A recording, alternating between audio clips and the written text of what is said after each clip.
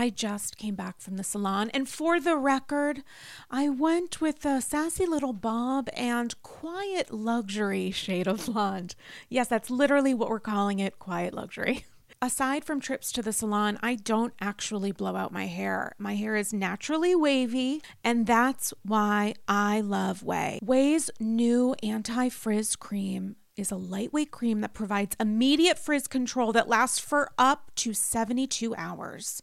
I know that I have a limited amount of time with wet, wavy hair in which to get myself in order. And that is why I love the anti-frizz cream. It has notes of bergamot, Italian lemon, violet, and more. And it smells unbelievable. Truly, as someone who is a little bit sensitive to scents, I put this in my hair and I feel great. It also genuinely pairs well with my perfume, which I appreciate. I don't blow out my hair because after years of color processing and attempting to make it straight, I know it looks better and stays healthier when I avoid blow drying, which is why I love the anti-frizz cream. I've used products, especially with wavy hair, where it feels heavy and looks kind of wet, and that's why I love Ouai's anti-frizz cream, because it enhances the natural waves in my hair. I still look like me, just a little elevated. And P.S., I am way obsessed with Ouai's other bestsellers. Their leave-in conditioner, detox shampoo, my personal favorite. Frizz-free up your schedule with Ouai. Go to TheOuai.com and enter promo code Andy for 15% off any product. That's TheOuai.com with promo code Andy. This week's episode of Andy's Girls is brought to you by I Know a Tax Guy, delivering over 40 years of tax, business, and accounting expertise to you with available tax services, including personal income taxes, corporate and business taxes, IRS and state notices. Shout out to certain housewives of Potomac who might need these services now and in the future. Schedule Cs, amended and delinquent returns, installment agreements, and accounting, bookkeeping, and so much more. Call or email info@iknowataxguy.com. Call 833-4TAX-GUY. Ask for Joey Gilbert for all of your tax needs and so much more. And fun fact about I Know a Tax Guy, this tax guy's cousins with, yes, that's right, a certain friend of the housewives based out of New York, Jennifer Gilbert. You guys, Joey Gilbert, tax professional, is also a relative of one of our favorite cameo/friend of the housewives, but really cameo appearances women. Guys, go to iknowataxguy.com for more information. 2 convenient locations in Valley Stream and Hewlett, which is a place in New York I have never heard of until just now when I said it out loud, but I'm sure it's magical. Go to I Know a Tax Guy for more information. Call 833-4TAX-GUY for available tax services, maybe a kiki with Jennifer Gilbert, and so much more. Go to I Know a Tax Guy today.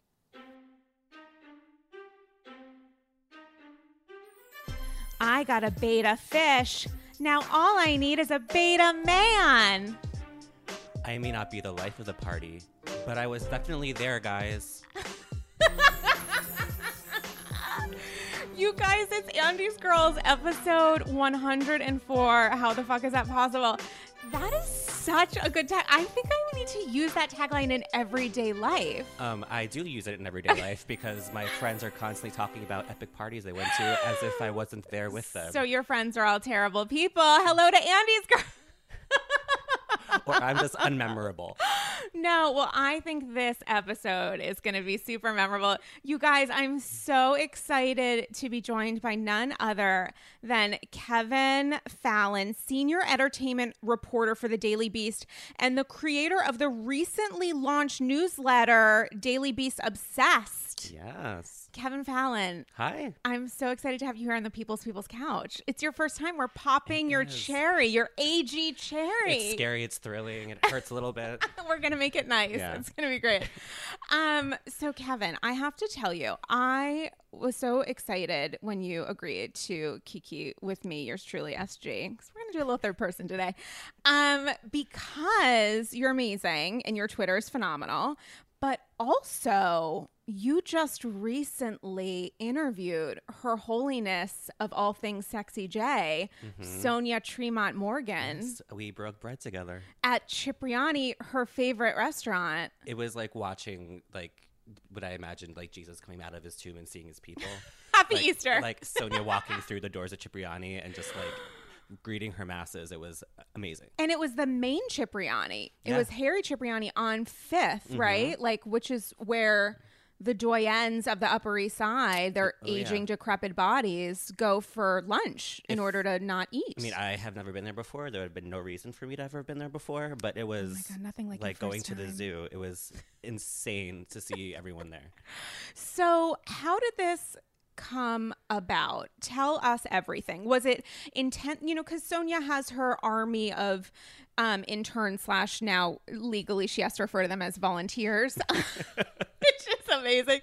So, was it easy to get her on board? She seems like someone who, you know, you noted in your piece, which guys, you have to read it post haste. I've read it 3 times. I think it's really, really good. But she's kind of all over the place, and I mean that with love. So what was that like behind the scenes to kind of get her in her seat eating her ensalada Sonia Rita? So I have interviewed several housewives before. I try to do like Who have you interviewed? I me did, just- let me I just did say that over Bethany the- for her big comeback. That was really exciting for me. I've done Carol, LVP, Kyle Richards. Yeah, so like several of them over the years. All the big ones, by the way. I mean, I just choose like my favorites. Yeah, that's smart. Yeah, Yeah. So I just like who I want to hang out with. And over the past season of New York Housewives, Sonia, for some reason, started picking up tweets that I was sending when I was watching episodes and responding back. And she seemed to really enjoy. She what I wanted was an writing. afternoon with you, my friend. Like I put The Real Housewives of New York City on my list of the Daily Beast top 20 TV shows last year of all time, of the year, like of 2018. but also like of all But time. pretty much, like, obviously. ever, It's yeah. like that and The Sopranos. And she like, I mean, kept- Luann's an alto, but still. She's a tenor, Oh, but we'll God. give it to her. but like she kept reposting that Oh, 'cause as she if it was wanted in. as if it was brand new. Like she posted it again in like the middle of September when I had posted it the December before that. Did she pretend that it was a throwback, or was she just like, No, guys, she was read like, this? is so thrilling to be named on the top list. Oh my God, And she's like, this was 9 months ago, Sonia. She's such a human reach. I'm so into her. But I'm when so so when New York was coming back, you were like, I was like, I Yeah. have to do Sonia. totally. But like I was actually scared, like you were saying, to sort of wrangle the Sonia of it all. Yeah, she's a seemed herd difficult. of cats. She's a Yeah. Mm-hmm. lot of different personalities in one beautiful body. So was your interview, did you have like a lunch with her and a follow-up, or is the interview primarily the lunch? It's like a 75-minute lunch, and that was it. And you guys picked up the tab, right? Because it was for the Daily Beast. Yeah, Okay, that's great. And she suggested location. she's just location. She wants to have a $40 Bravo, salad. Bravo was there. Bravo's publicist was was there. there. So that was the publicist. So at a certain point in the profile, shout out to all the Andy's Girls listeners that hate when I talk about politics, because I'm just about to do it just now. Oh, yeah. But you mentioned something that a lot of people have discussed online, which is it's so interesting when politics becomes a part of the show because it's done so rarely. And you asked her pretty straightforward who she voted for. And at that point, the Bravo publicist was like, shut the fuck up. Did the like Nick The, sign like- on her neck. Yeah. Like we were talking about just that conversation. Like, how does it feel for Sonia Yeah. when politics gets involved? Because it's sort of a new thing for the Housewives franchises. Yeah. As a viewer, I love it. So do I, but we're in the minority. Well, my thing is like the point of this show is to give people like us this like weird window into this obscene, absurd society of people. Right. And like to see how they think, like the weird ways they behave. So I'm fascinated to hear how they think about politics and engage in nodding. the real world. Yeah. Like I find that to be extremely relevant to the show. and I don't understand why we do it more. And I find it even more fascinating when there are some people who are really into talking about it, and there are some people who are like, guys, we need to shut this down because they're so paranoid of like losing part of their fan base. Or sounding it's stupid. so alienating. Yeah, or sounding stupid. It's so interesting though, like New York specifically, because we both live in New York City. And so it's one of 9 billion reasons why I love Real Housewives of New York. I can't say it's just because we live in this location. So we know, like, I haven't been to Boutique, rest in peace, but like, I know of like, oh my God, I know of those people. I've been to the Regency for Little Kiki. Like, I don't live in that world, but it's interesting to me that it's like just a couple blocks away. I find that fascinating. But for New York specifically, especially because we have our first real celebrity president, someone that was elected because of, in many ways, he, you know, became a part of so many Americans' interests and whatever because of a TV show, like a, you know, essentially heavily scripted reality TV show. It's so interesting to me that the people that don't want to discuss their political views, as in they all say they're LGBTQ friendly, they all say they're blah, blah, blah, that they are progressive people, but they don't want to say who they voted for.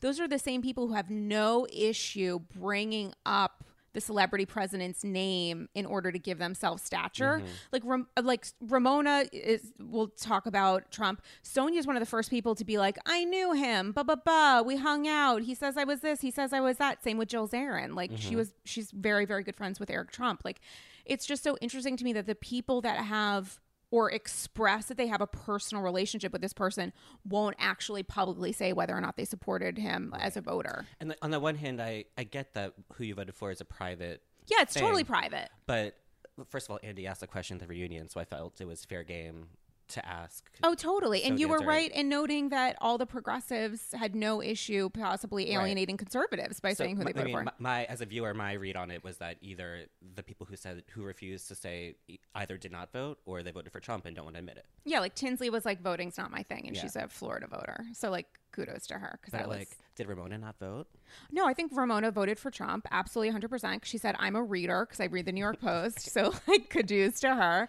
I think Luann genuinely voted for Trump. I do not think, I know that there are people that think she voted for Hillary. I really genuinely think she voted for Trump and had no issue going to Mar-a-Lago after the election. And I could be wrong on that. That's the one that's like the most people could contest, and I could be totally wrong. Jill Zarin, I believe 100% voted for Trump. Who else? And Sonia, I think, did maybe vote or got a manicure. Or didn't vote. Yeah, like maybe she she's like one of those people who, if like a scammer was like sending to people that they thought might vote Democrat, like you can text in your vote. Like Sonia's the person that's like, I filled out a like GoFundMe or something for our country. Like I didn't donate, but I liked it. Like Sonia liked a post that said to vote. So she felt like that was enough. That was her civic duty. And it sort of was. I mean, for Sonia, you know, just gracing us with our presence is really a gift to America. Yeah. I mean, make America Sonia Rita again. She is the sexy J. So was there anything that surprised you about your interview with her and your interaction with her? It's a long lunch. It didn't surprise me, but she made more sense to me afterwards. But more than that, the way everyone else reacts to her made more sense to me after that lunch. How so? She is so hard to get focused.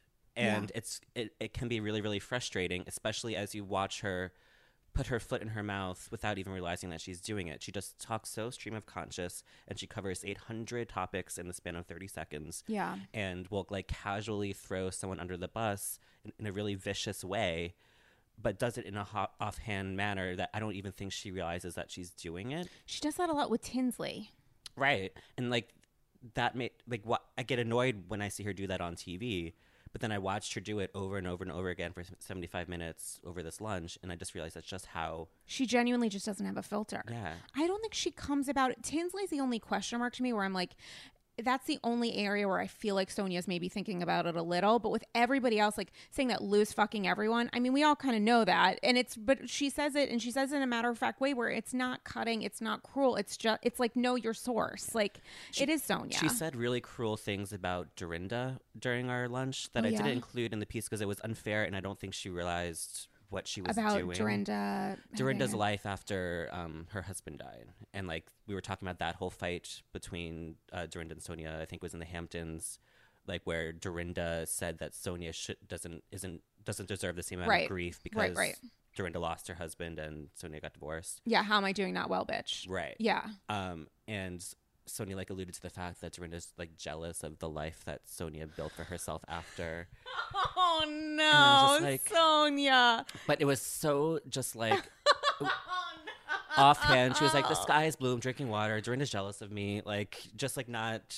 Dorinda's jealous. Wait, say this again. Dorinda's jealous of the life Sonia had while she was still a Morgan, or the life she has that she got to maintain a like. She didn't. That was the whole purpose of right. her I mean, until like this past season. It's the Sonia delusion.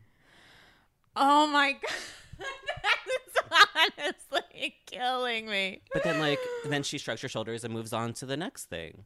It was also interesting because I think Sonia's used to a very different kind of interview where she goes somewhere and they just ask her what's happening this season, what's the tea with the drama, and she just talks about plot points. Right. And I was trying to get her to tell me how she feels about things right. and to like get to know her. Feeling words. And like wrangling her to that point was extremely difficult. I have met her twice. Once just last week or the week before at the Bravo influencer event at HQ, and it was very brief, and you know, we had like a very brief one-on-one interaction, but she was in a conversation with like 10 of us for however long, for like 30 minutes or whatever, and she was, I mean, Dorinda was more on it. It was Giselle from Potomac, Dorinda and Sonia. Dorinda definitely was on it and was very human and relaxed in a way that I was completely disarmed by. Sonia was like a little bit more fidgety, where she would interject in things that didn't necessarily mean anything, but I felt like she was trying to participate. And the other time I met her was at the filming of what became last season's finale for Lou's Cabaret. Right. And I talked to her for, I want to say 15 minutes. And 7 minutes in, I was tired. Right. It's tiring. She's exhausting. Like, it's like you meet these people and you're like, oh my God, it's happening. And then it's like, oh my God, I can't participate. She literally brought up Gstaad, which I pronounced, I believe, Gstaad. Like, she really like did talk about stuff that people make fun of. Like, it's that genuinely is who she is. It's just she is exactly what you see on screen, which was comforting, but also like astounding to me that someone is like that in real life. So did she have any reaction after the article went up after the feature? Loved it. She did. She, like, sent me a million messages saying how she loved it. She didn't read it, I think, until like 3 days after it published. And she loved the headline. What did she love? The photo? Was there a photo? I forget. There was a photo of her. Yeah, but there wasn't like a photo from the. No. Yeah. So what did she? So she didn't read it until 3 days later. Was she like, quoting it or something? Her intern/volunteer. The funny thing was that I had like obviously promoted it several times over the 3 days on social, and just like in the span of 15 minutes, she replied to each of those tweets over the course of 3 days. So, like, if you looked at her Twitter feed in those 15 minutes, it was just, like, her reacting specifically to the one thing that I tweeted. It was a bizarre way of promoting herself. Oh, my God. So, speaking of promoting yourself, so you talked about other OGs that you've interviewed. I'm just kind of curious what your experience was interviewing Bethany, because especially when it's right when she came back. I mean, I believe when the announcement was made that she was returning to the show, at least her website crashed, if not Bravo's. I mean, there was huge traffic and interest and support and excitement. So what was she like when you're interviewing her for that run up? It must have been intense. In the same way that it was difficult to get Sonia to talk about feelings and like reflect on her life. Yeah. That's all Bethany did. It was like a dream. Like for an interviewer to talk to her and have her actually honestly answer questions about everything from the divorce to why she left Housewives to the different failures in her career. It was really nice that she had no filter, but in the emotional way, the way that like Sonia has no filter, but hers is in like the shady way. Was there anything that you learned that you were surprised by? And this is when Dennis is, she wasn't even dating Dennis at this point. No, she was pre-Dennis, single. Yeah. Right. I was surprised by how much she actually thinks about things in her life that went wrong. Like when you see these people on TV, they seem to have such tunnel vision towards moving forward and sort of just New pretending beginnings. that all mistakes are Right. like a thing of the past. Yeah, and like we don't talk about them. But she so deeply and thoroughly talked about them and what she learned from each one of them, and like how she changed her life because of them, and like how they informed her decision to go back onto the show. I found that all really interesting because it sort of went against how I assumed all reality stars are. And was it in person or a phoner? Yeah, it was a lunch at some Somewhere. hotel. I can't remember. It was years ago. What did she seem welcoming? Did she seem because the thing with Bethany, the critique against her is that she's not exactly the warmest person in the room. She can be kind of standoffish and a little cold initially. She was really welcoming. She like turned off her phone. Shut up. Yeah. Did she have a hanger on? Did she Nope. have a press? She arrived No? alone and left alone. Shut up. Yeah. Holy shit. Go Bethany. And I think that was the first one I did, and it went so well that I've then gotten Done the access rounds? to yeah.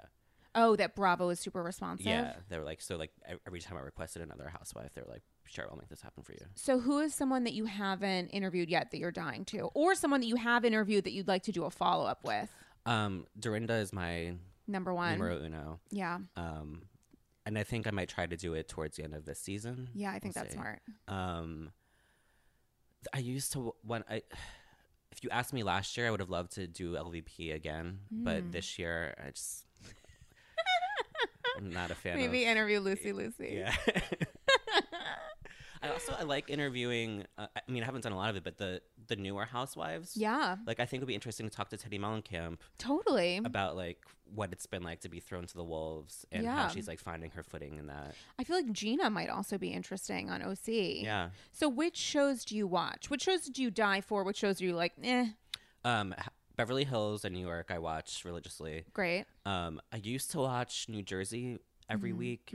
About 3 years ago, I sort of gave up on it, and now I don't think I've even seen the new episode. I dip in and out of Atlanta. OC, I haven't watched since like the OGs. Really? Yeah. So you never had the pleasure of meeting Brooks Ayers? No. You don't know that he lied about cancer? Spoiler alert. Well, I know all of that. Like, I know that because But you didn't get to see him suffer through fake cancer. No. Oh my! And then now he's cured of that cancer that he never had. Google Image told him he's all in the clear. Yeah. It's a miracle. I totally hear you on the shows to watch or not. I would say Dallas, starting season 2 of Dallas to 3 and 4 is in production now. Magical. Potomac is excellent. I've heard everyone I know like is obsessed with Potomac. And that's an easy one to catch up on, I think, because it digests well. Like, it's just a little bit of an aperitif, but with like fucking crazy drama. Like they know what they're doing. Like they came out of the womb prepared to be on reality TV, and I appreciate it. And also specifically prepared to be on the Real Housewives, which is fascinating because Potomac wasn't initially supposed to be a Real Housewives franchise. It was supposed to be like a Jack and Jill reality, whatever. And then they changed, I guess, the creative direction, and I think it's really paid off. Jersey this past season, and people starting like the first episode of this past season were like, I'm all in. I was not that person. I was like, it's fine. I don't care about these people. I feel like it's very much, I've already like tread this territory. I'm over it. But then halfway through I was in, and Margaret Josephs gives a commanding performance. I am a fan of hers from the clips that I've seen on like Watch What Happens Live. Yeah, she's good. She's one of those people that, again, similar to Dorinda, maybe not as impactful as Dorinda because genuinely who could be, but similar to Dorinda, she came in hot, which I appreciate. So I actually have a Jersey-based satchel of gold from Dan in Brighton, United Kingdom. Oh my gosh. Cheerio, Dan. Cheerio. Have you seen the petition Gia Giudice, as I say it, has created to keep Juicy Joe from being deported? Does he deserve to stay? Personal opinion, deport him, don't do the crime. Looking forward to hearing your expert opinion on the next pod. Well, your time is now, Dan from Brighton, UK. That's so sad that she's doing that. Yeah, and I read it and was like, oh, it had a lot of legalese, but then I was like, maybe this is like Ask Jeeves style legalese. Like maybe she genuinely did. And there were some spelling errors, which could genuinely be from James Leonard, their publicist / attorney. Like I genuinely believe that either Gia wrote this or maybe a grown adult. Like it could go either way.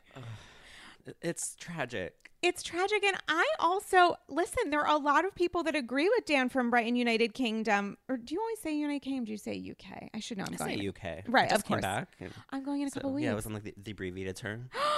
Oh my God, you're gonna have to give me all of your tips. And P.S. guys, for UK listeners, I'm doing a Andy's Girls meet and greet with yours truly May 12th at 7:00, location TBD. So if you're interested in attending, and why wouldn't you cancel your plans, email andysgirlsshow@gmail.com. andysgirlsshow@gmail.com. Bring all of your friends and we'll talk about Victoria Gumbelson. So listen, a lot of people agree with Dan that he should be sent back to Italiano. This, to me, is maybe the craziest Real Housewives related story to ever happen. Him being deported? Yeah. Like they go to jail, which was insane on its own. Couldn't believe I genuinely was in shock that she got sentenced to prison time. And then I remember when I was sitting at my desk and I saw the news that Joe was going to be deported because it was happening in the middle of the actual immigration debate in the real world politics. Yeah. And then to see his name thrown in on top of while we're talking about Syria and Juicy refugees Joe. and Juicy Joe. the Muslim ban, and then all of a sudden Joe Giudice is getting deported too. I'm like, excuse me? I mean, it was shocking. It was definitely shocking. It's fascinating to me when we talk about ties that these housewives have to POTUS, because obviously Tree was on Celebrity Apprentice. I've been fascinated by the fact that until Gia essentially addressed this change.org petition to her mom's former employer, the President of the United States, it was interesting to me that it didn't seem like their strategy has been to back channel to Trump. I found that interesting. I'm not sure if that was a good strategy or a bad one. I don't know if maybe they were holding out in the hopes that his appeal would go through. So this week it came out that his appeal had been denied. I think they have maybe one more that they can do, I guess, before. I'm not sure. I mean, do you have an opinion on this? Do you think he should be? Imagine if Donald Trump steps in to stop the deportation of a Real Housewives' husband.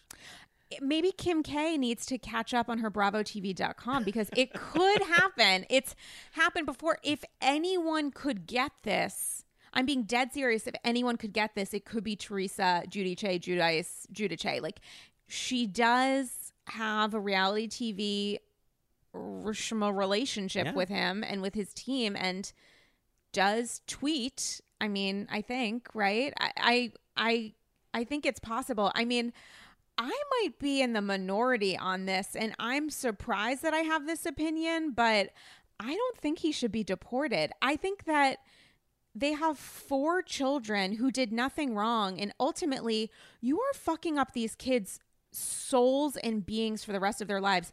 It is bad. I mean, the judge that sentenced them to jail made a concession that they didn't have to serve their terms together so that those kids would each have a parent.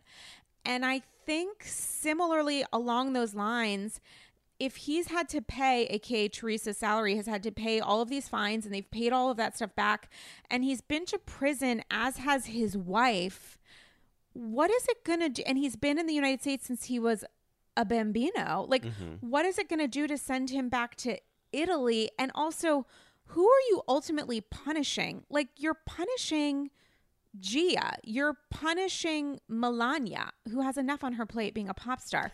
You're punishing Gabriella, who doesn't know what's going on, and you're punishing the younger one who thinks he's probably away on business. Like, it just doesn't. I feel like, sure, he should have whatever. That, honestly, I don't even want to get into it. I just feel like ultimately, it's really fucking up those kids. It's really not fair to the kids. Maybe this is the reality TV case study that's going to open the hearts of other Americans to stop separating families. Yeah, it stops.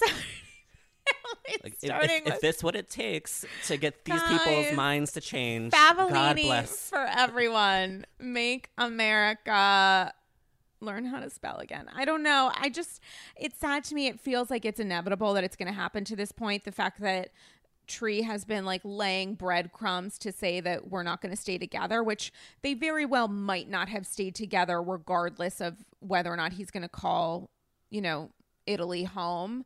I mean, it's a shitty situation. It's not actually super entertaining to me because it's real. And I just honestly think of those kids, and it's you think of Melania, who's with her long acrylics and really wanting to grow up, but not. And watching what those kids have been through on TV, I feel like they need their dad back. I don't know. The whole story has just gotten so dark in so many ways. It's so dark. It feels so dark to me. And like, I don't even know logistically how that would work. I guess like when you're deported, like I think he can like never come back depending on the level of deportation also, like, that he correct me has. if I'm wrong, but the reason he's being deported is so wild. Like he just never got his papers or whatever. But he's been here since he was a bambino, yeah. Right? So it's genuinely a matter of like the story gets wilder and wilder. Like he's getting deported because he's an undocumented immigrant, right? Despite having been here for 50 years, which wouldn't have been a problem, except he like. Like there were a couple felonies and then he like lied in like his bankruptcy, whatever. Like he doubled, and then he had like the DUI and used his brother's license or whatever to drive again, like pretend. And he's not a good person. He's not a good person. He's a horrible person. Also, Teresa is not exactly. That he should be shipped off to across the Atlantic. I don't think so. Right. I think it's sad, and I don't think it's going to end well. But watch what happens. I guess we'll see. So, question for you. You said that you interviewed LVP before. So watching Beverly Hills now, what are your thoughts on this whole Lucy Apple Juicy crisis, national crisis?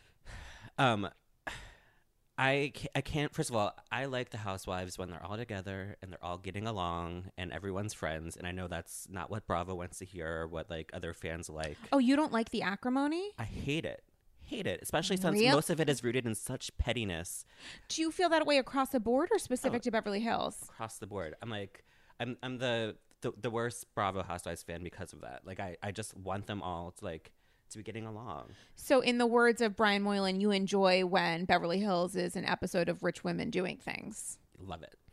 But like even these recent episodes when pretty much everyone else is on good terms except LVP with all of them. Yeah. Like I'm enjoying the scenes of everyone else hanging out together because they're all chummy. Are. Yeah.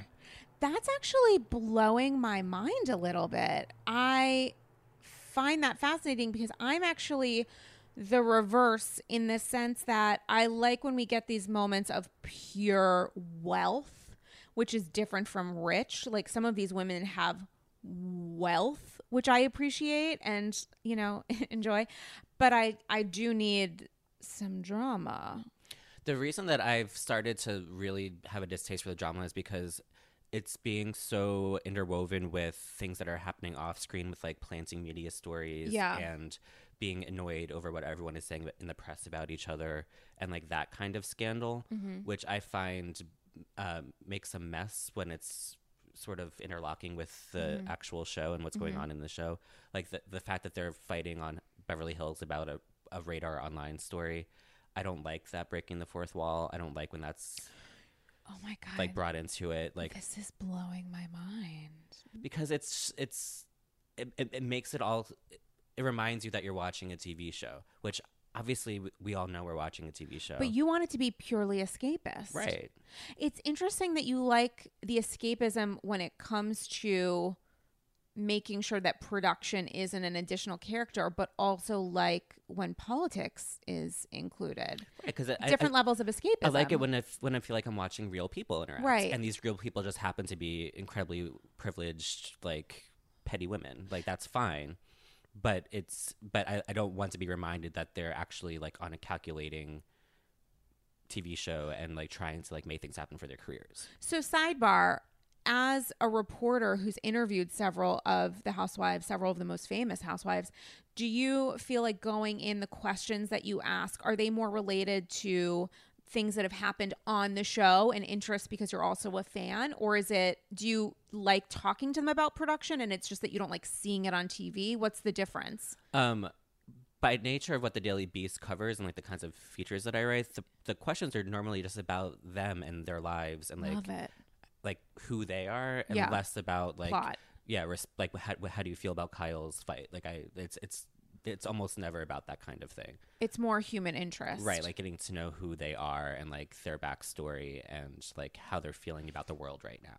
So noting that you don't love drama with a capital D, whose side are you on, LVP or everybody else? Everybody else. Oh, stop. Oh, I no. mean, She's taken away her own diamond, which is something new. Right. And I just don't like the self-isolation. I don't like the above it all-ness that she's exuding. Like, you're still on this show, LVP. Like, you're not above this. Like you can isolate yourself all you want, but that doesn't change the fact that you're still a part of an ensemble show, and you're player. required to be a part of the ensemble. Do you watch Vanderpump Rules? I watched a season of it the year that I had to interview LVP. Oh, okay, got it. Get a just sense of what's going on. Yeah, but not regularly. It was a season that the wedding happened. Tom Schwartz and Katie, Tequila Katie. Yeah. Okay. So, I mean, it's interesting. I totally hear you, and I'm with you entirely. I'm team everyone else. It's interesting. I was shocked to see the scenes for next week. The fact that she actually does sit down with PK and Dorit. It's going to be interesting because we all know she doesn't want to be there. And I wonder, I mean, Ken must have known he was being recorded for the show when he had that call with PK, right? Like, I don't think it would have happened otherwise. I wonder how much of this was like because her husband was nudging her versus production being like, you cannot do all of your scenes with your kitchen contractor and Denise Richards. Like, that's not enough for us. So here are my hopes and dreams for that scene. Tell me your hopes and dreams. I want them to have like a real conversation about friends who got into a huge fight and were in a part of a misunderstanding and sort of hash it all out the way that people would in real life. What I don't want is what happens all the time now on that show is someone shows up with printouts of text messages, like showing the receipts for vindicating why they're right, and then talking about a TMZ story and a Radar Online story and all this other stuff that like skirts around the fact that they are people who should have a relationship and need to talk through that relationship. I totally hear you. Here's my one, not clapback, but response to that, which is LVP doesn't appear to be a person in real life who is vulnerable and is interested in opening up and hearing others' opinions when it is in direct contrast to her own. I mean, which is fine because that's who she actually is. Yeah, that is who she actually is. I enjoyed when they went to the Bahamas and she was in a foul ass mood. Yeah, but still like went to the dinner and sort of. Yeah, she left, but she went. But she left, and that's fine that she left. That was the drama of the night, and that was in character with how right. She and at least behaved. She was being filmed leaving. Right, and I believe that's how all these people would have interacted in that situation. Whereas, like, I don't like it. Like, again, like the printing out of the text messages is too much. Yeah. And I mean, it's a difficult thing because her fan base is just so interested in supporting her. And I understand that she's going through a difficult time and she was still able to film Vanderpump Rules, but that's asking for a different part of her personality. She knows that she doesn't necessarily have to be vulnerable, even though this season Ariana's plot is sliding in a little of like, I don't like the way LVP is treating people, which I was surprised that she allowed. I don't know if she had a voice in that, but she's usually this pristine mama boss to her little crazy kittens. But it's interesting to me watching her interact with the only cast member that she will allow herself to film with currently, Denise Richards. And Denise Richards, to me, when I heard that she signed on, I was like, I don't know how I feel about this. Because I felt like she was like maybe a movie star or whatever, but I felt like she would maybe be not a prima donna. And I'd watched her reality show 1,000 years ago on E, but I didn't know what to expect. And then she has been such a breath of fresh air. She's so lovely on the show. I want to have sex with Aaron so badly. I am so attracted to him. It's like intense. I am obsessed with her husband. I mean, I also just appreciate the fact that Denise Richards is basically just describing minute by minute what sex with him would be like. Yeah, she's giving us her TikTok of his cock. I mean, like I'm all here for it. Like, thank you, Denise Richards, for your service. Let's see some more. On top, like, just she's so open about everything. Like, I was thinking that she would go on the show and like talking about Charlie Sheen would be off limits because he's the father of the kids. Right. And, like, that's what you would expect. Right. But she's so open about it all and so self-deprecating about the situation that she's in with him. Yeah, and she's talking about, just for one more second, the sexuality between Denise and Aaron. I think about like Ramona and Mario's staged porno and about Tamara and Eddie's like pretending to fuck each other in a tub with like extra soap. And then I look at Denise and Aaron who are like hot and sweaty at the gym and are like, we just fucked. And you could smell it. Yeah, you could see like the sex sweat coming out of them. I can't believe that he was married to Nicolette Sheridan recently. I can't. Is that terrible of me to be like, Nicolette got some of this? Like, is it possible for more people? Like, maybe it's like, I just think of Nicolette as like someone from yesteryear, aka she would be great for one of these franchises, but like, I don't know. I find that so interesting. But anyway, off on a sidebar because I get distracted when I think of Aaron. But the thing with Denise is it's great that at least there is a single person who's not designing her kitchen, which I could give less of a shit about, who's sitting down with her. But it's also interesting that you're complaining about tabloid interest or you're Camille and saying you're a victim. You can't really say that in the same room as Denise Richards and feel like you're going to come out smelling like a rose, because this is a woman who has been buried in the press, buried by, I would say, society. I feel like that's perhaps a little too grand, even though we are in Beverly Hills, so why not? Has been buried in the land of public opinion. I myself, like when you talk about the patriarchy of it all, I really did think she was like a stupid bitch. Like when they were going, I believe the tabloids because he had the best PR and the best people planting stories. Now, however many years later, turns out she's probably as close to a patron saint as a person can get. She took in his newest ex-wife's kids when his ex-wife was dealing with drug issues, as with addiction issues, as was he. She has a daughter with special needs, and she is being the best mom she can. She's crying in the gym with Aaron, talking about, have I damaged my kids by protecting them? And it's like, if I was Lisa watching the show, and I do believe that she has seen every episode, I would wonder if I had the wrong strategy of trying to play victim to her, because I would just think, are the viewers going to compare us to each other? I don't know if this is a comparison that other people are making, to be honest. No, I think it is. And I think the reason that Denise is such a perfect addition this season especially is because she brings perspective both to that conversation about who is actually a victim, given everything that she's gone through, but also the amount of times that she like has like a very quick, very meaningful aside where she's like, you all understand this is bullshit that we're arguing about, right? Right. Like this doesn't matter. But she's not doing it in a way that like breaks down the plot. She's doing it in a way that's sort of similar, less edgy than the Greek chorus that Bethany used to have, and less bubbly than what Portia's doing on Atlanta. But she is playing to the audience and asking questions. Wait. We're still talking about a dog? I don't understand. Right. Like that kind of thing I find really valuable. And then like you were saying, there's the media aspect of it, which is she is a person who has, gone through the extremes of all of these petty things that these other women are laying claim to. And I also think, totally agree with you, agreeing with me. And I also think that with Denise, you get a little bit of a window into the fact that like she can be a smartass, she can be sassy, she can be a dick. Even in the response of what she was saying to Lisa, when Lisa's like, I'm so sorry that you're in the position of defending me, and Denise is like, I'm not defending you. And she said it in a way that was gasped. It was such a good clap back, because it wasn't a clap back for the pure sake of being a smartass or whatever, being quote unquote British, which we'll get to.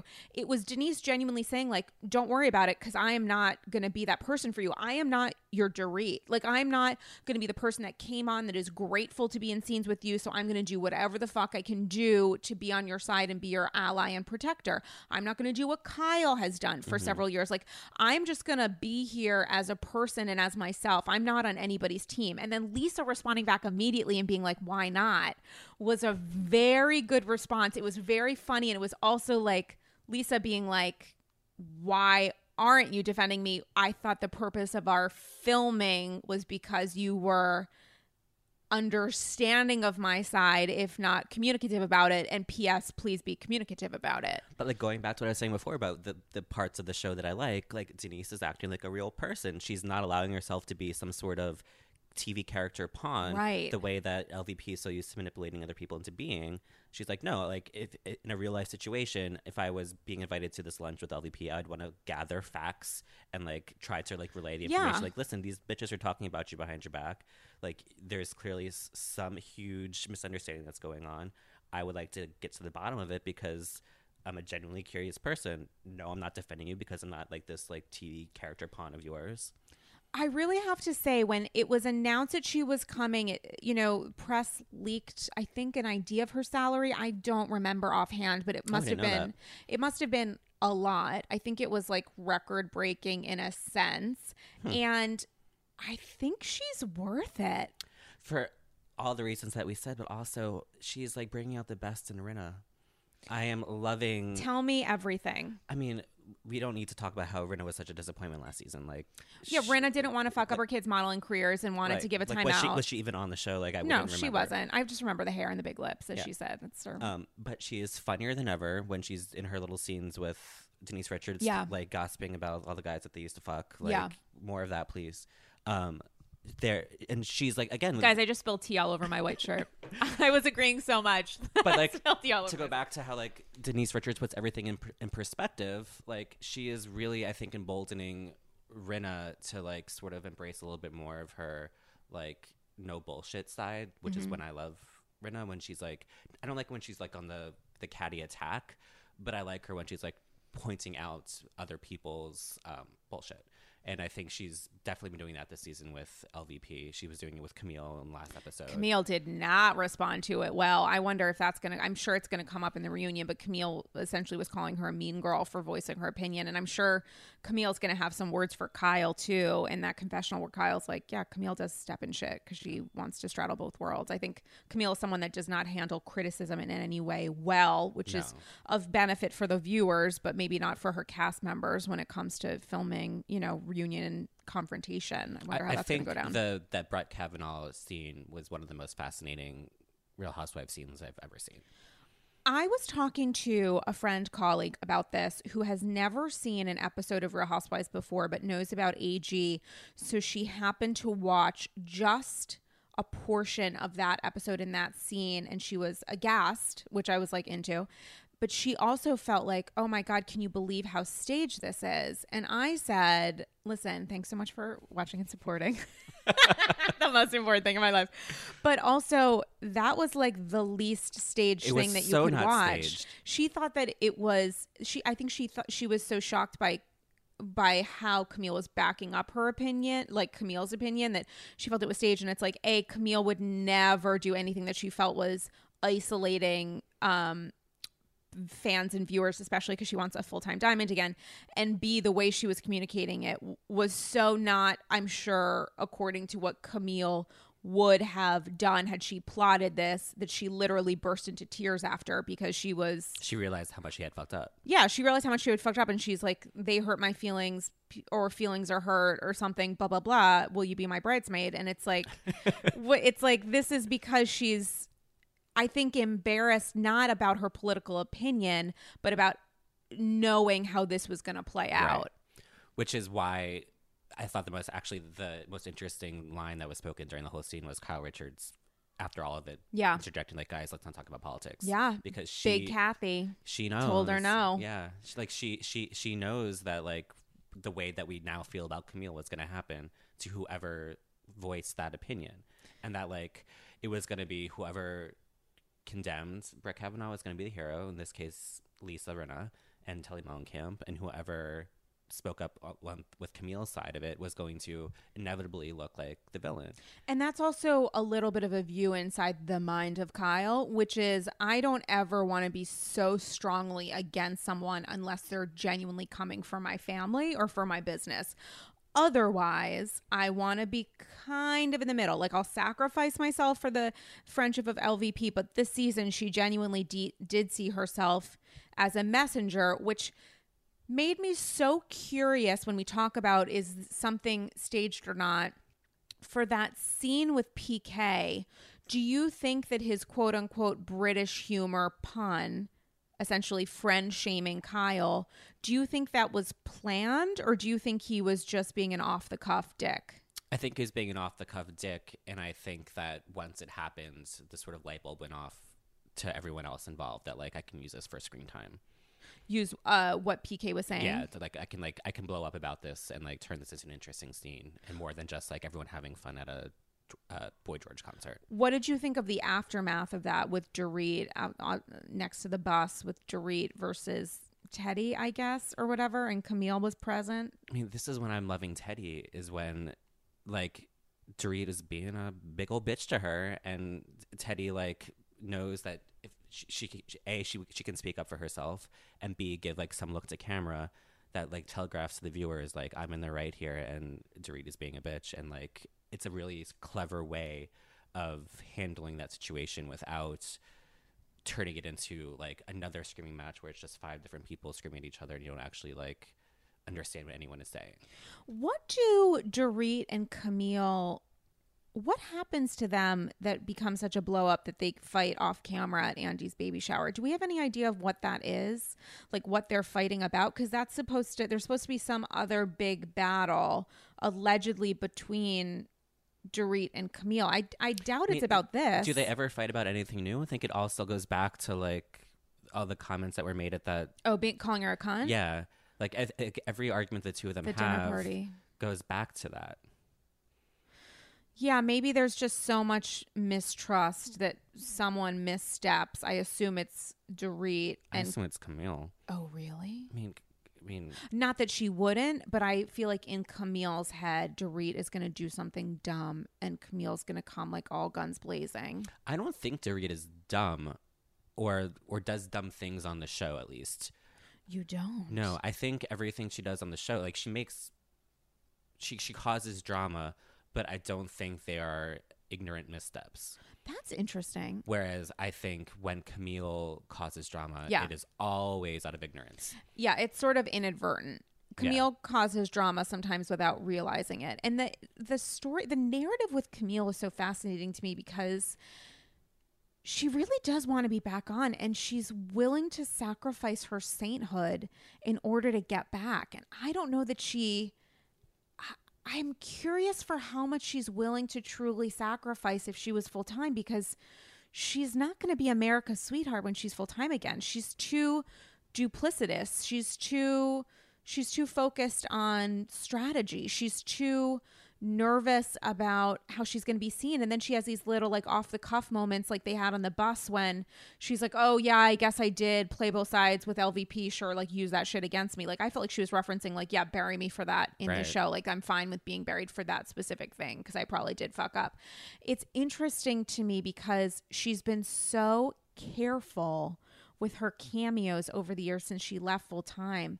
And it feels like she's putting all of that aside now, or maybe she thinks she invested all of it in a bank. So like when she fucks up, one little moment of Zen Camille can, you know, come out. You can like deposit it and take it out so that she doesn't feel like maybe popular opinion will turn on her as quickly as it did when the show began. I don't know. She doesn't need the money. It always goes back to fame. So this is something I was actually very excited to talk to you about. Oh, tell me everything. A Tale of Two Friends of Housewives. We have Camille on Beverly Hills right now, and we have Barbara on New York. Yeah. And I don't understand what's going on with either of them. Like, Barbara is filming so much that she is clearly was meant to be a new housewife on this season. She was meant to be.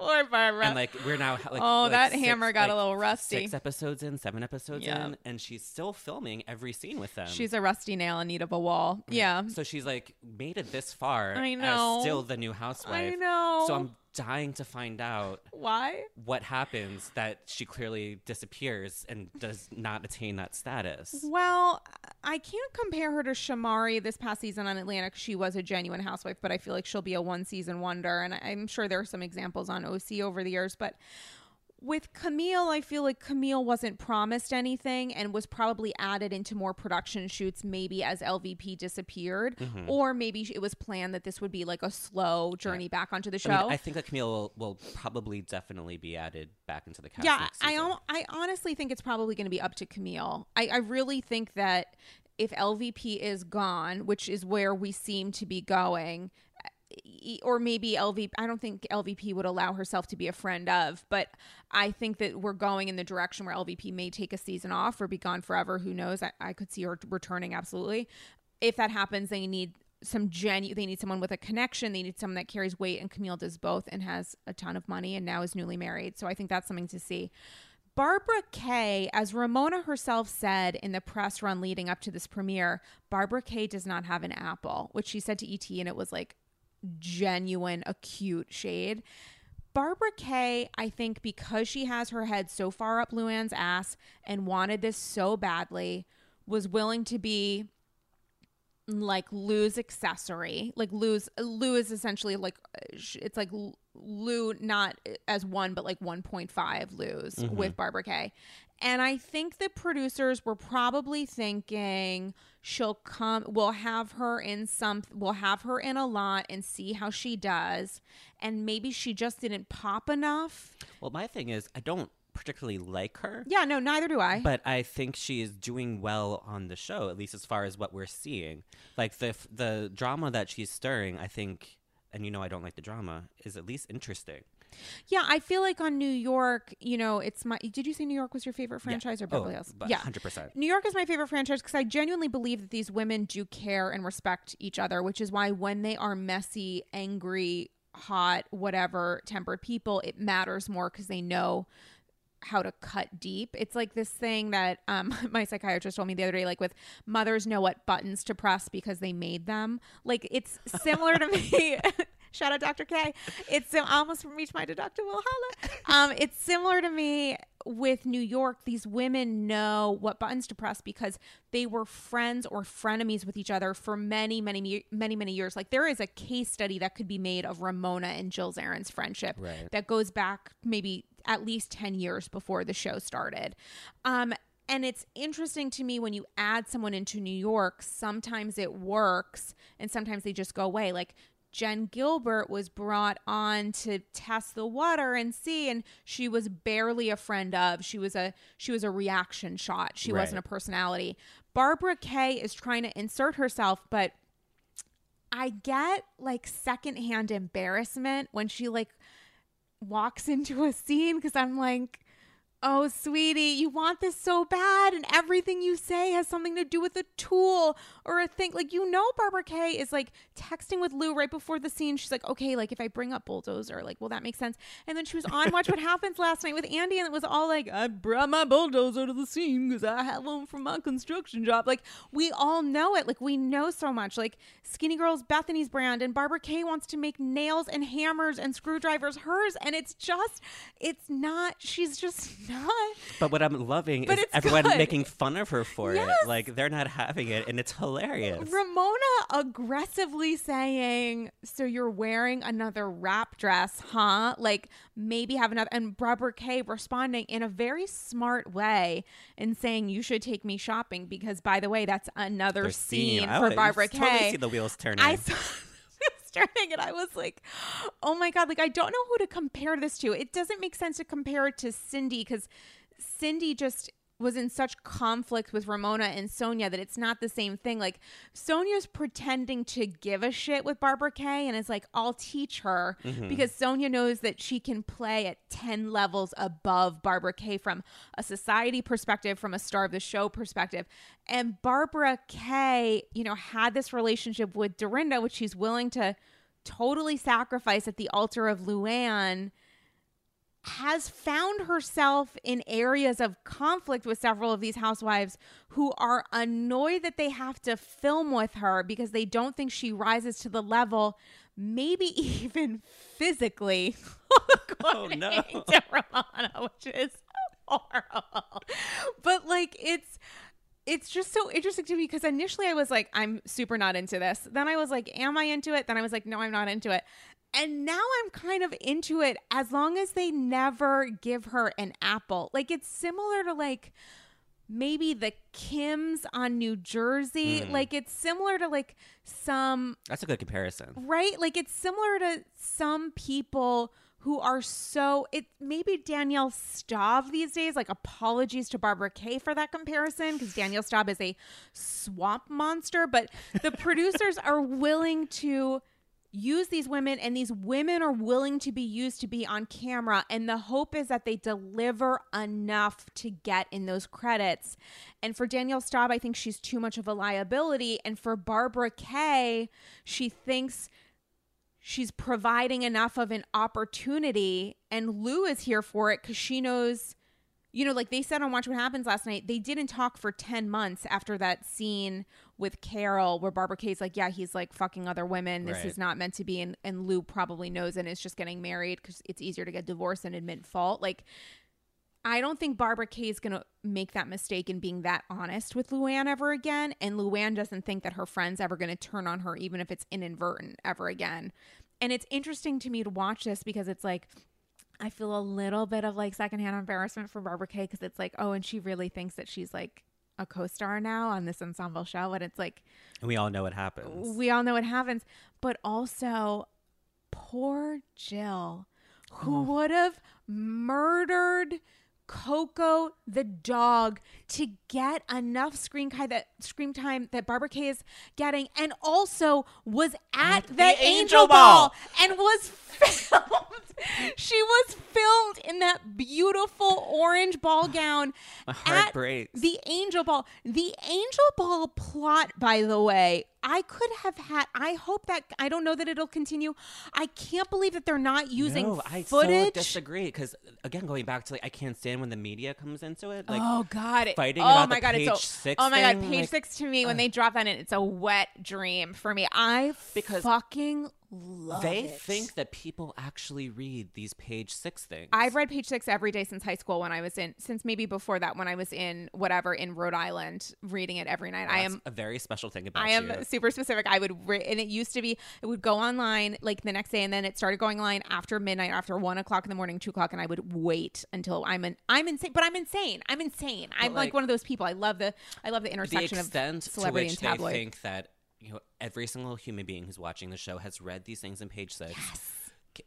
Who cares to the point that they're like planting these page 6 stories? But their friends do. But now they're arguing. I can't stand that aspect of the show these days. But if Dorinda admitted on camera that she lost her mind at the Angel Ball, and she's like, yeah, I did, and here's why wouldn't they show that footage? Although it's good for us to see Ramona literally saying, may my child die if it turns out I was lying.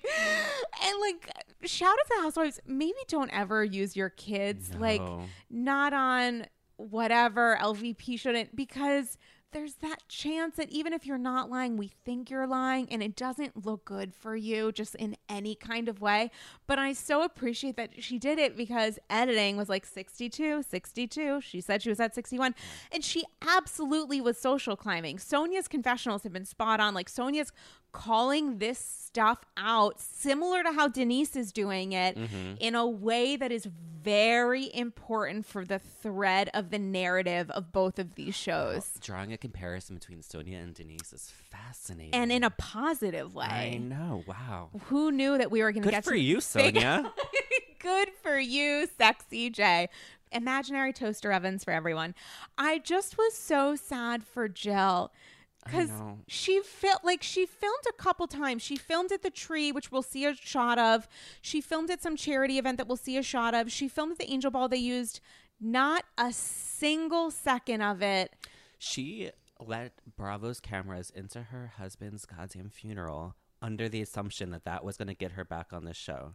She had a in real life moment with Bethany inside the temple that wasn't shot, and then allowed herself to be filmed having probably the same conversation a second time, mere moments after the finish of her husband's funeral, to be shown to the viewers next season. The woman and her husband, by the way, would have been in full support. Bobby just wanted Jill to be happy. It, yeah. Full support of cameras being at his funeral. That's a new level sacrifice. Of thirst. It's sacrifice or cravenness. Okay, maybe not opportunity. Yeah, sacrifice, because she knows that maybe some people might think that's weird. Like every living human being with like a moral compass. Possible.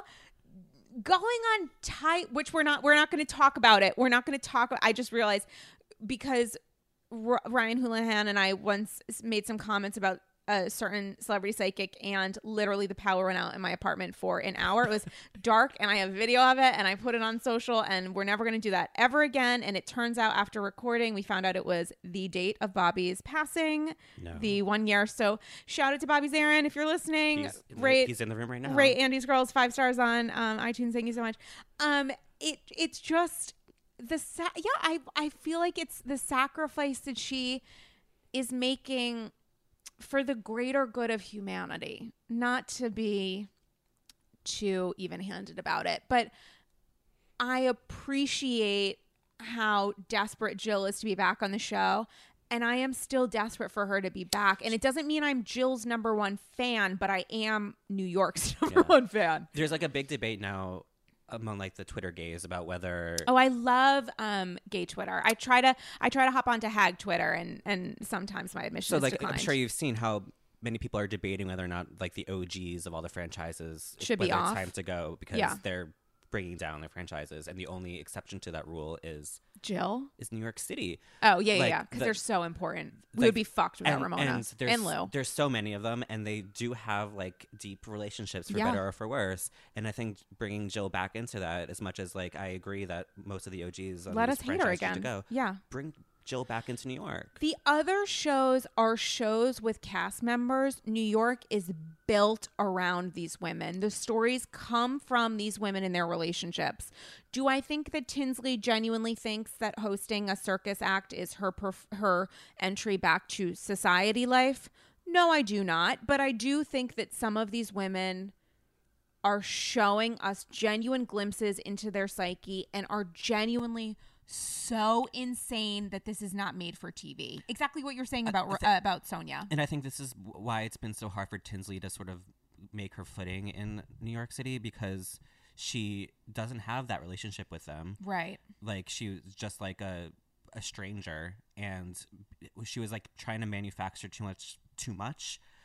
Like I think there's maybe no more embarrassing scene in Housewives history than her and her mother crying over the photo of the eggs. Like that was so fake and so unnecessary. And do you think that was worse than I thought the wedding dress scene was like. No, because I found that a little bit amusing. Oh, interesting. But I found the egg stuff amusing. The babies. I mean, it was amusing, but it was sad. Yeah. And she's now finally like finding her way. Like I think that scene with Lou talking about her father was really interesting. Mm-hmm. The stuff that's going on now with the breakup is really interesting, and how like it's directly related to the show. Bethany calling her like, oh yeah. Like, well, she's saying it is. I don't know. I still think maybe Scott broke up with her. I don't believe that she was like, I am woman, hear me roar mere hours after she was like, I am woman, hear me side with my boyfriend and be scared of him and other stuff because I don't want to lose him. I don't think she had a come to Jesus moment in literally an hour after leaving that shoot. I think maybe she called him because she was desperate for him to show his face so that they looked happy, and he was like, go fuck yourself. Yeah. But either way, it was triggered by these other women. Totally. And by the show. Yeah. So like I'm finally like on board with her, in contrast to like Barbara, who does already have these relationships and like can sort of bring some sort of history to her screen time, no matter how cringeworthy her screen time is. Yeah, I hear you on that. I have a Satchel of Gold PS related to all things Tins from Sarah in Chicago. Sarah, who spelled her name the correct way with an H. Shout out to you, Sarah from Chicago. Satchel of Gold from Sarah. Interesting how it seems like Scott wants nothing to do with the show now versus how eager he was in the beginning to capitalize on it, aka having Carol and Tinsley star in all his Coupon Cabin commercials. Valid point, Sarah from Chicago. Valid point. A jackass. And I wonder how he feels about how these women are talking about him being maybe emotionally abusive. Yeah, misogynistic and like toxic. Which seems like he is. Yeah, and remembering the first date they had, which by the way, he agreed to have filmed for the TV show he no longer wants his girlfriend to be on or whatever.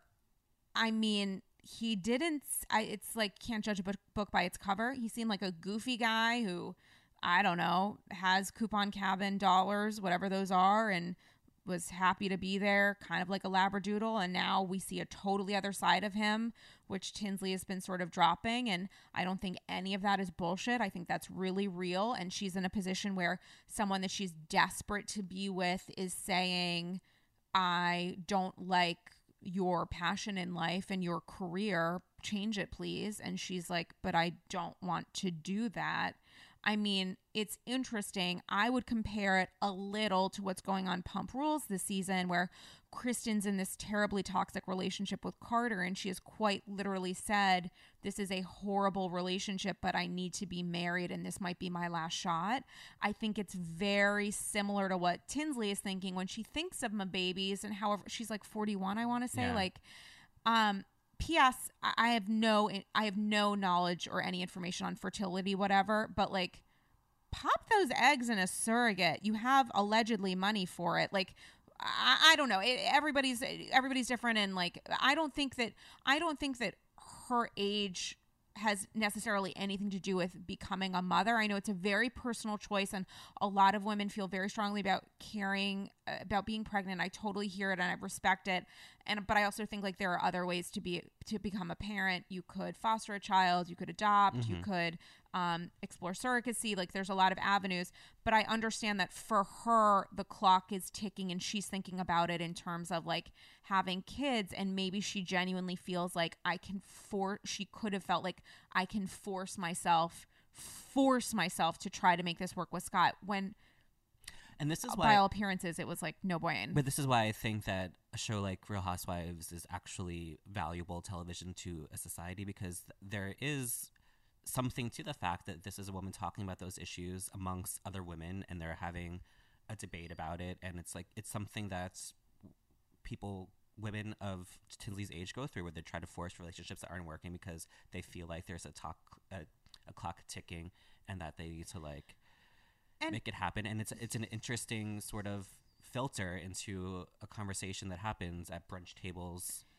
across America. And not to take it away from the Tinsley wanting to have kids, but who in this world hasn't been in a relationship with someone who's shitty to them, who's emotionally abusive or gaslighting or whatever else? And you find yourself making apologies for them to all your friends. Right, and you make apologies for all of your friends and to all of your friends, and you say it's going to be okay, and you say it's not that bad, and you don't even understand that it is bad until you are way past the point, or possibly never. I mean, that's why I thought it was so important that Bethany said what she did. Bethany, in having a complete renaissance of a season. Yeah, loving her this season. My B is back. Everything she has said, my heart is warm. It is tender. It is full of skinny girl baby lotion and assorted jean wear. I mean, I am so appreciative that she's back, but I also felt like it was so important that those women in that moment were like, this is not okay, because that's what a friendship is. That's right.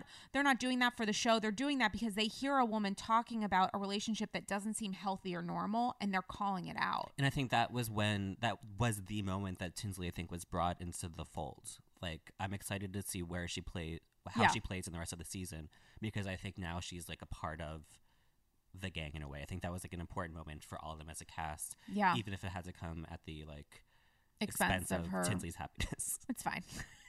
So now, like, when she like saunters up to a scene, like to like two girls having a conversation, instead of being completely ignored and sitting there silently in the background, they might actually engage with her. I'm tired of seeing that. Like, someone's at a bar having a fight and she like walks up, like, because the producer tells her to, and they just pretend she's not even there. I appreciated how non-staged it was, even if I don't entirely believe their breakup narrative, which is fine. That's fine. That's fine. It's fine. It's her choice. Whatever happened. I do find it fascinating that, conversely, so that seemed like a very unstaged narrative plot, right? Even if whatever about the breakup, putting that aside.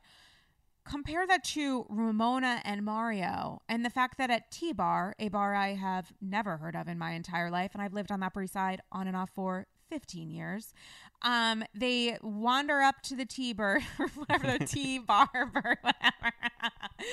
Oh my God. And John Travolta's there and everybody's happy.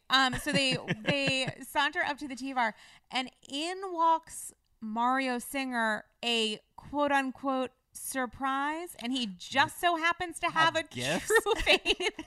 He just so happens to have turtle. I've been walking around with these somethings. T-shirts. He just just so in happens.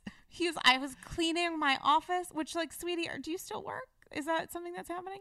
You're not nannying your girlfriend full time. I mean, but the most important thing to point out is how fine Mario looks. I wanted to, guys, glimpse into who I would be swiping right for.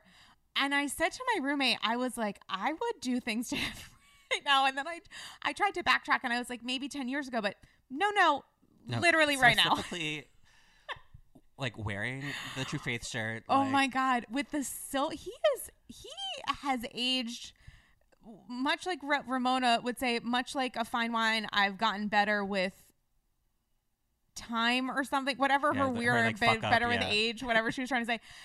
He, much like a fine wine, and he is a fabulous Merlot. Mm-hmm. That Pinot Noir would go full notes full of, body, notes of yes. something.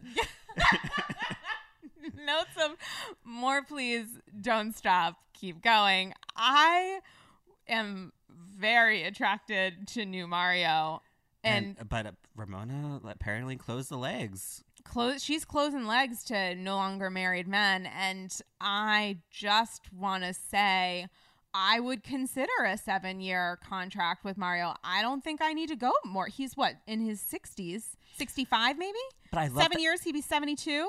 Math True. is fun. I feel like that's a good time for us to part. But that conversation was really funny where like he was saying that and she took that as opportunity to clearly call out what went wrong with their marriage. He's like, no, I think communication is important to Mario. Yeah. Like maybe. Like, remember when you fucked up our relationship, Mario? And I walked in on your mistress in our Hamptons house, the same woman that you were like still maybe with. talk to me before you have a midlife crisis. Honestly, I was as into it as Luann was not, who was like, this is fun. Gotta go. Bye. Oh my God, this is fun. But and Sonia was living for it. Sonia apparently is their child in the family dynamic that she established with like a weird sexual thing where he's checking out her boobs. Child or like sister wife. Yeah. I mean, they do sleep in the same bed, so who knows what's going on when the lights go out. But baby, when the lights go out. Good song. Thank you.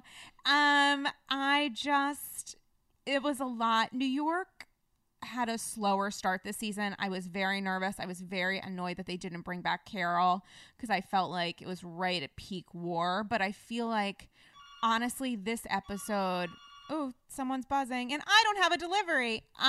Maybe it's Jill.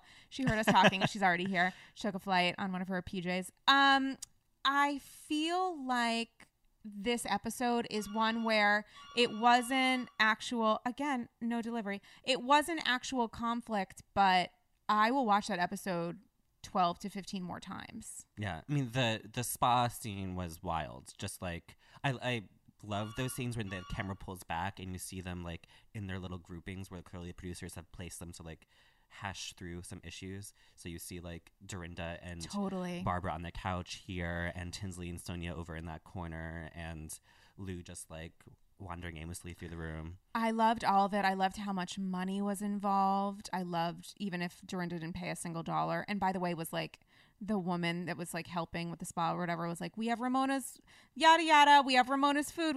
Ramona is a nightmare person. Mm-hmm. Like Ramona absolutely sent a rider of what she was allowing other people to serve her. Like, Ramona sent in her gel polish color and her preferred temperature in the room because Ramona is Mariah Carey. Vodka and ice in a wine glass. I mean, with muddled mint, which is the absolute worst thing to ask a bartender. You ask any bartender what the drink is that they never want to make, and it's a mojito for exactly that reason. The mid-season trailer gave me chills to the bone. What happens between Luann and Bethany? I think Luann is, as Mario would say, being a little bit of a countess without the O. Like, I think that she is a cabaret star. She genuinely thinks she's Patti LuPone, and she's going to talk about it forever. And at a certain point, Bethany's over it. And I also think Luann was horrible about Bethany, like, organized an intervention for her and referred through her now deceased boyfriend lawyers to Right. Luann, and Luann went on Watch What Happens live last night and still doesn't understand the connection of why that was inappropriate or rude or dismissive of her. She's like so focused on, well, the Berserkshires happened, so she owes me, and it's like, or a room doesn't matter. But if a room doesn't matter, then why do you care about this room? Right. It's because you want to show that you have more power than her and that people should bow down to you. I found that fascinating, and I also have to say that her coming up with a new pop song based around Giovanni is going to be Here's my endlessly question amazing. with Luann. Yeah. When she watches the show Mhm. and she's recording these songs, can she hear herself? Like, they played that clip in the trailer clearly for comedy of her, like, You mean because it's not auto-tuned? Like it's her actual voice? Or what do like, you mean? Can she hear how bad her singing is? I don't think anyone cares. And I But, went to like, opening night of her Like, show. shouldn't she care? No. Why should she care? Because it's embarrassing. It's not, though. She's Like, we're all laughing at her singing voice. I think that people are excited to participate in the experience of a Real Housewife of New York's Renaissance period. I mean, if Bethany is having one on camera, you could say that Luann might be having one off, in the sense that she is quite genuinely selling out houses Her sh- I'm across not- the country. Her show is entertaining, and those singles, like, when they're auto-tuned, are great. I don't. But, yeah. like, I'm talking about, like, when she's watching herself in the recording studio and hearing how bad the singing is, wouldn't that embarrass her? I think Luann could watch each episode on mute and tell you honestly that she had the best scenes in the show. I think Luann is surrounded by sycophants who are people who tell her how she's amazing she is. Everybody's making money, herself included. She feels like she's no longer branded as I don't know how much she cared about being branded as like an addict or whatever, but being branded as someone who got arrested or whatever. I think that she is harnessing that power and that celebrity and fame. And does she go overboard? Of course. Is her ego out of control? I'm sure, absolutely. But I don't think, because at the end of the day, they're paying for a ticket. And I don't think people are genuinely coming to these shows to No. laugh at her. And from a sense of like, is she tone deaf? I think doesn't matter. Like, I think she would say that she has a gravelly voice, that she speaks her singing, and that she's an entertainer and not a singer. I think there's I'm drawing the distinction between her shows, which are very entertaining, and her music, which is auto-tuned to the gods. But, like, when she's filming these scenes, which she's done over the course of several seasons in a recording studio, like, warbling, and then it's edited by Bravo to make it Yeah. into comedy, Yeah. I would find that embarrassing. Like, she should be selling out every cabaret show Right, because right. they're so much But fun. like when it's like, you know what, that makes me think a little bit about Kim Zolciak when she used to record, Yeah. and that famous voice teacher was like, you kind of don't know what you're doing, and Kim played that off because her ego was so huge. I genuinely don't think that Luann right now, specific to this, has the capacity for embarrassment. I don't think that Luann has anybody in her corner necessarily telling her you need to work on this or that. Her children sued her. Case has been dismissed or whatever. God bless. Barbara Kay is so far up her ass. It's like that fucking Caterpillar movie. What's that called? Where they like were sewn to each other's butts and mouths. Oh, the Human Centipede. Thank you. We're watching that play Ugh. out. It's a trilogy. It's on New York this season. I think that, yeah, she just doesn't seem like a woman who, for better or worse, can look internally. Because if she could embrace a little bit of like modesty or a little bit of like humiliation in a good way, you know, like where you're like, oh, that wasn't a great moment, then I don't think she would have said that stuff about Bethany in the room. Yeah. Like, I don't think that I don't think that Luann is a woman who can humble herself for very long. Which there was a bit of that at the end of last season, which was great. Like, I feel like that was like peak Luann, where she was humble and like self-deprecating. Yeah, and then the don't be And- cool, be cool, don't be all uncool Yeah, season like- 2, like- when she was a friend of. Right, like that was great. And now she's like turned the dial up too much, and it's kind of off-putting.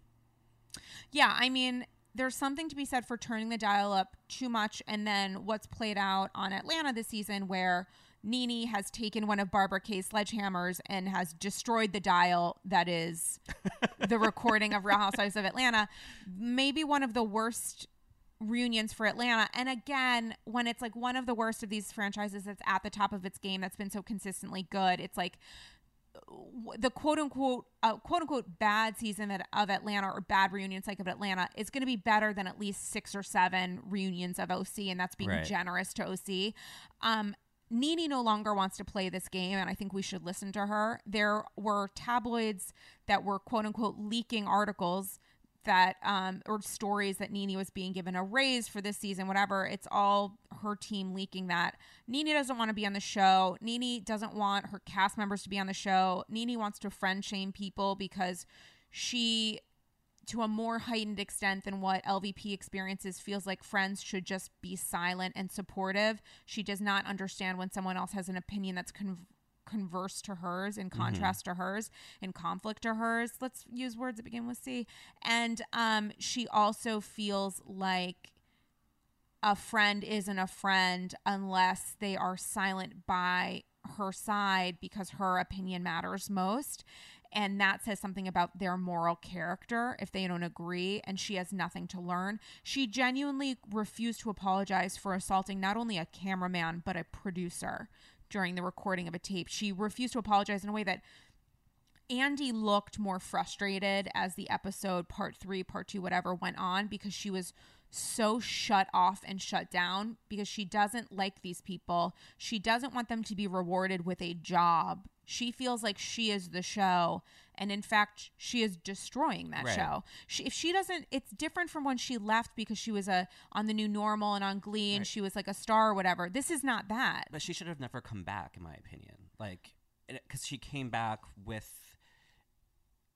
like elitist, right? Like egos are like a part and parcel of Housewives, but there does come a point where it's too big to fit through the door. And that's what happened when she came back to Atlanta. Like, there were some good moments. Yeah. And, like, it sort of jazzed up this franchise a little bit. But in the end, I think it's been some loss for the franchise. Yeah. I mean, I'm glad she came back because I do like when they have too much of an ego. I like watching that completely make no sense and the other one being like, go fuck yourself. But I think that refusing to participate and dragging everybody else down, whether or not it's like trying to remove the oxygen so that the fire goes down, so that like Cynthia's viewed differently, maybe Cynthia won't have a job. Like NeNe's saying essentially, you do not exist to me. This event does not exist to me. I am totally disconnected, because she thinks that will shut down maybe critique of her. But in fact, what it's doing is raising the critique and saying, if you don't want to do this anymore, don't do it, but don't ruin it for everybody else. And by everybody else, I don't necessarily mean your cast members. I mean the fucking viewers at home. It was very unpleasant to watch her refuse to have a conversation, to watch her on Atlanta, where Portia and Kenya got into a physical altercation that was very, very genuinely upsetting to watch. I hated every moment of it. I thought it was a low bar, and I never wanted it to happen again. I do not want any of these people to ever get physical, ever. But to watch her say, like, it's essentially okay that I did that because it was deserved, because a camera guy went into her closet. She made a joke about people going into her closet. And by the way, when you film at your house, I don't know, I understand you can say things are off limits and you have a lot of power, but things happen. It's a reality show. Right. If someone's having not that this didn't happen, but if someone's having a breakdown in a bathroom that she said nobody was allowed to go into, the cameramen are going to follow the breakdown because they have a job to do. Like, they have to ultimately report to production, and production's going to ask, why didn't you follow that moment? Like, you can get angry after and tell them to edit out a scene, but you can't physically assault someone in order to prevent them, and fuck up a tooth in order to prevent them from getting stuff on camera. I just am so overwhelmingly angry at her behavior and what was a genuine choice. I don't know if she's going through a mental health thing. I can't talk about that. I have inappropriate for me, #free Britney. It's like none of my business. Yeah. I can't talk about what's going on with the Greg stuff so much, aside from the fact that I'm appreciative that they allowed that on camera, and it's very sad to see. But I can say that if you are refusing to participate in this, it's one thing for LVP to allegedly refuse to be at the reunion, which I think is what's going to happen. For you to appear at the reunion physically, and I'm using that in quotes, and then refuse to participate is unacceptable, and I think cause for some kind of something, whether it's a demotion to a friend of, which she's been in the past, or maybe give her a season off. I mean, Give her a season. Don't bring her back. Don't bring her back. She's not good for the show. And if you bring her back, Kenya must be back. Does anyone actually want her back in terms of like viewers and fans? I'm sure that like many of these OGs, they have their fan bases who are just like, we love you and we love you regardless. Marlo definitely needs her back in order for Marlo to be brought on full time, and she's another example similar to Barbara Kay of someone who really, really wants this, and I don't know if it's going to work out for her. She's sort of a combination of, she actually really is a combination of Barbara Kay and Danielle Staub in the sense that there is a darkness there, and I don't know if they want to invest in that full time, and also she is willing to be a part of the plot and wants it very much and is willing to stick her head up, you know, Human Centipede Atlanta style. A movie I will never watch. We're just going to keep using that, guys. I hope you're all eating lunch at work while you're listening to this. I just think it's unfair to the other women and most importantly myself as a viewer to put us through that. And I also think, on a separate note, I have not seen every spinoff. I've seen everything that Bethany has ever done aside from Bethany and Frederick because it was like real bad. But I haven't seen like Candy's spinoffs, but I am so excited for Portia's. And I say that because if anyone deserves to be a center peach next season, it is Portia Stewart Williams' new married last name having to do with hot dogs, like McKinley or whatever. Like you have to watch the last 2 minutes of part 3 and you have to watch it over and over and over again. When Andy says, let's end on a prayer, and Portia gives a prayer to PJ that she learns from these women's experiences and blah, blah, blah. And I was verklempt every single time I watched it because it was so well delivered. She was so rational. I don't know if it's because she's sober Sally while she's pregnant or whatever. I think that might be a part of it, but I think also Portia has undergone such enormous personal growth, maybe more so than any other housewife on any franchise. I mean, it's rare for there to be growth.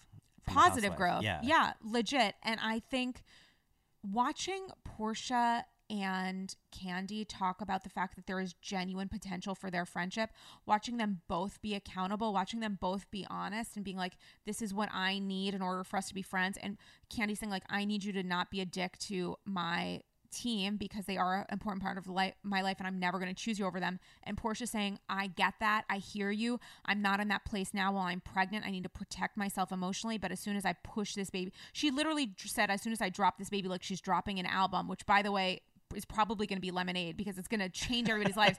As soon as she drops PJ, she's like, I can let things go. And we're women from Atlanta. We know that we're not going to hold on. And I believed every second of it. Like, I want to watch Portia and Candy if we're going to talk about not wanting to have conflict, which is what you're talking about with Beverly Hills, I want to watch Portia and Candy not have conflict and just be sisters in arms next season. I am here for it. I think conflict can come from other places.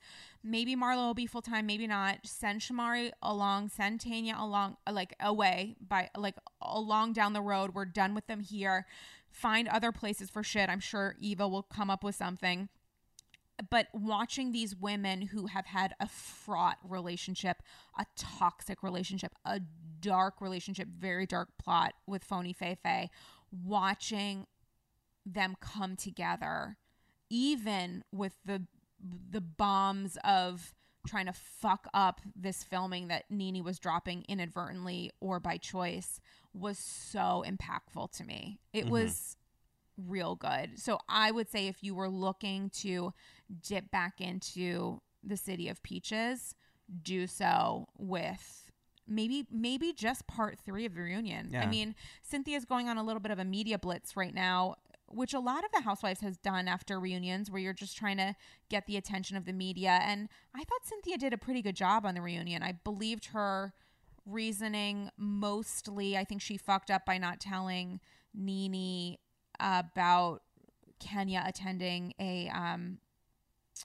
party that Cynthia was having. I think there was some accountability that maybe she vocalized and maybe she's getting off camera, but overall, I thought she had a pretty strong reunion cycle, and a lot of that is because she was willing to be vulnerable and honest, and Nene had the lights shut off in her head. I mean, my experience with the Housewives reunions is that the best people are the ones who own up to their shit, and the ones who come off the worst are the ones who go on the attack.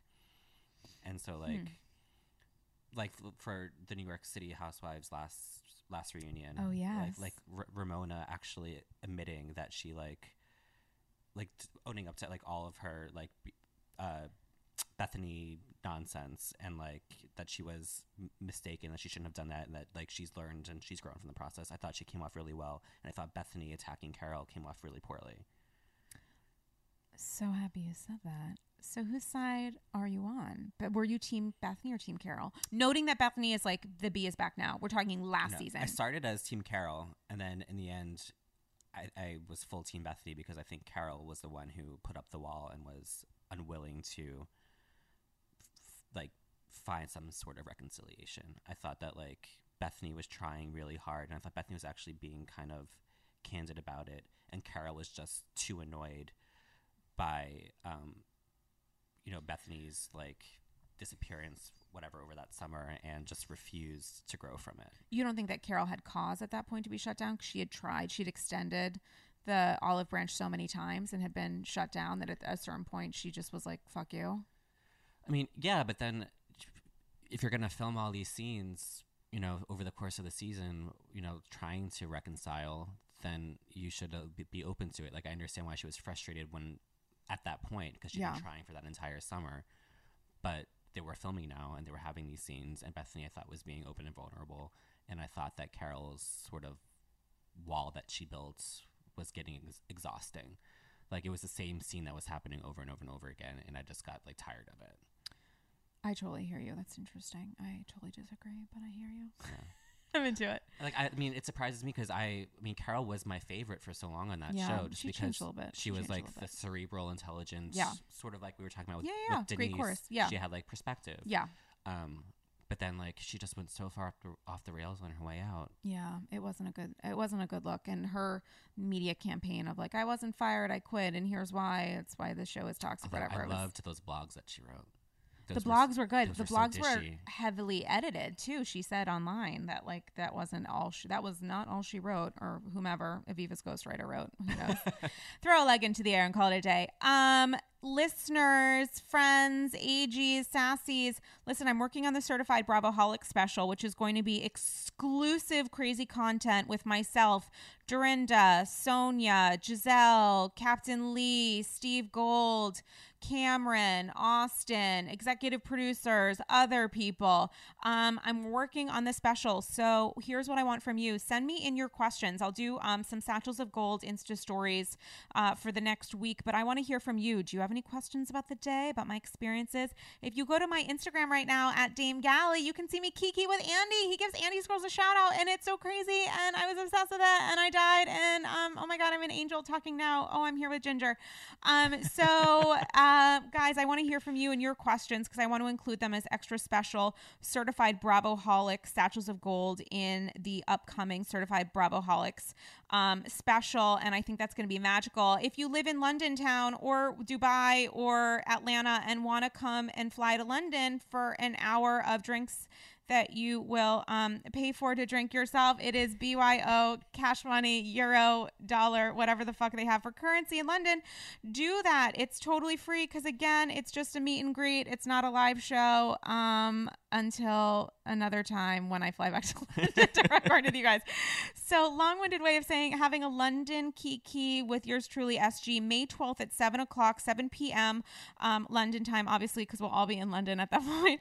So to RSVP, invite whomever you want. Everybody's welcome. Andy's Girls Show at gmail.com. That is Andy's Girls Show at gmail.com.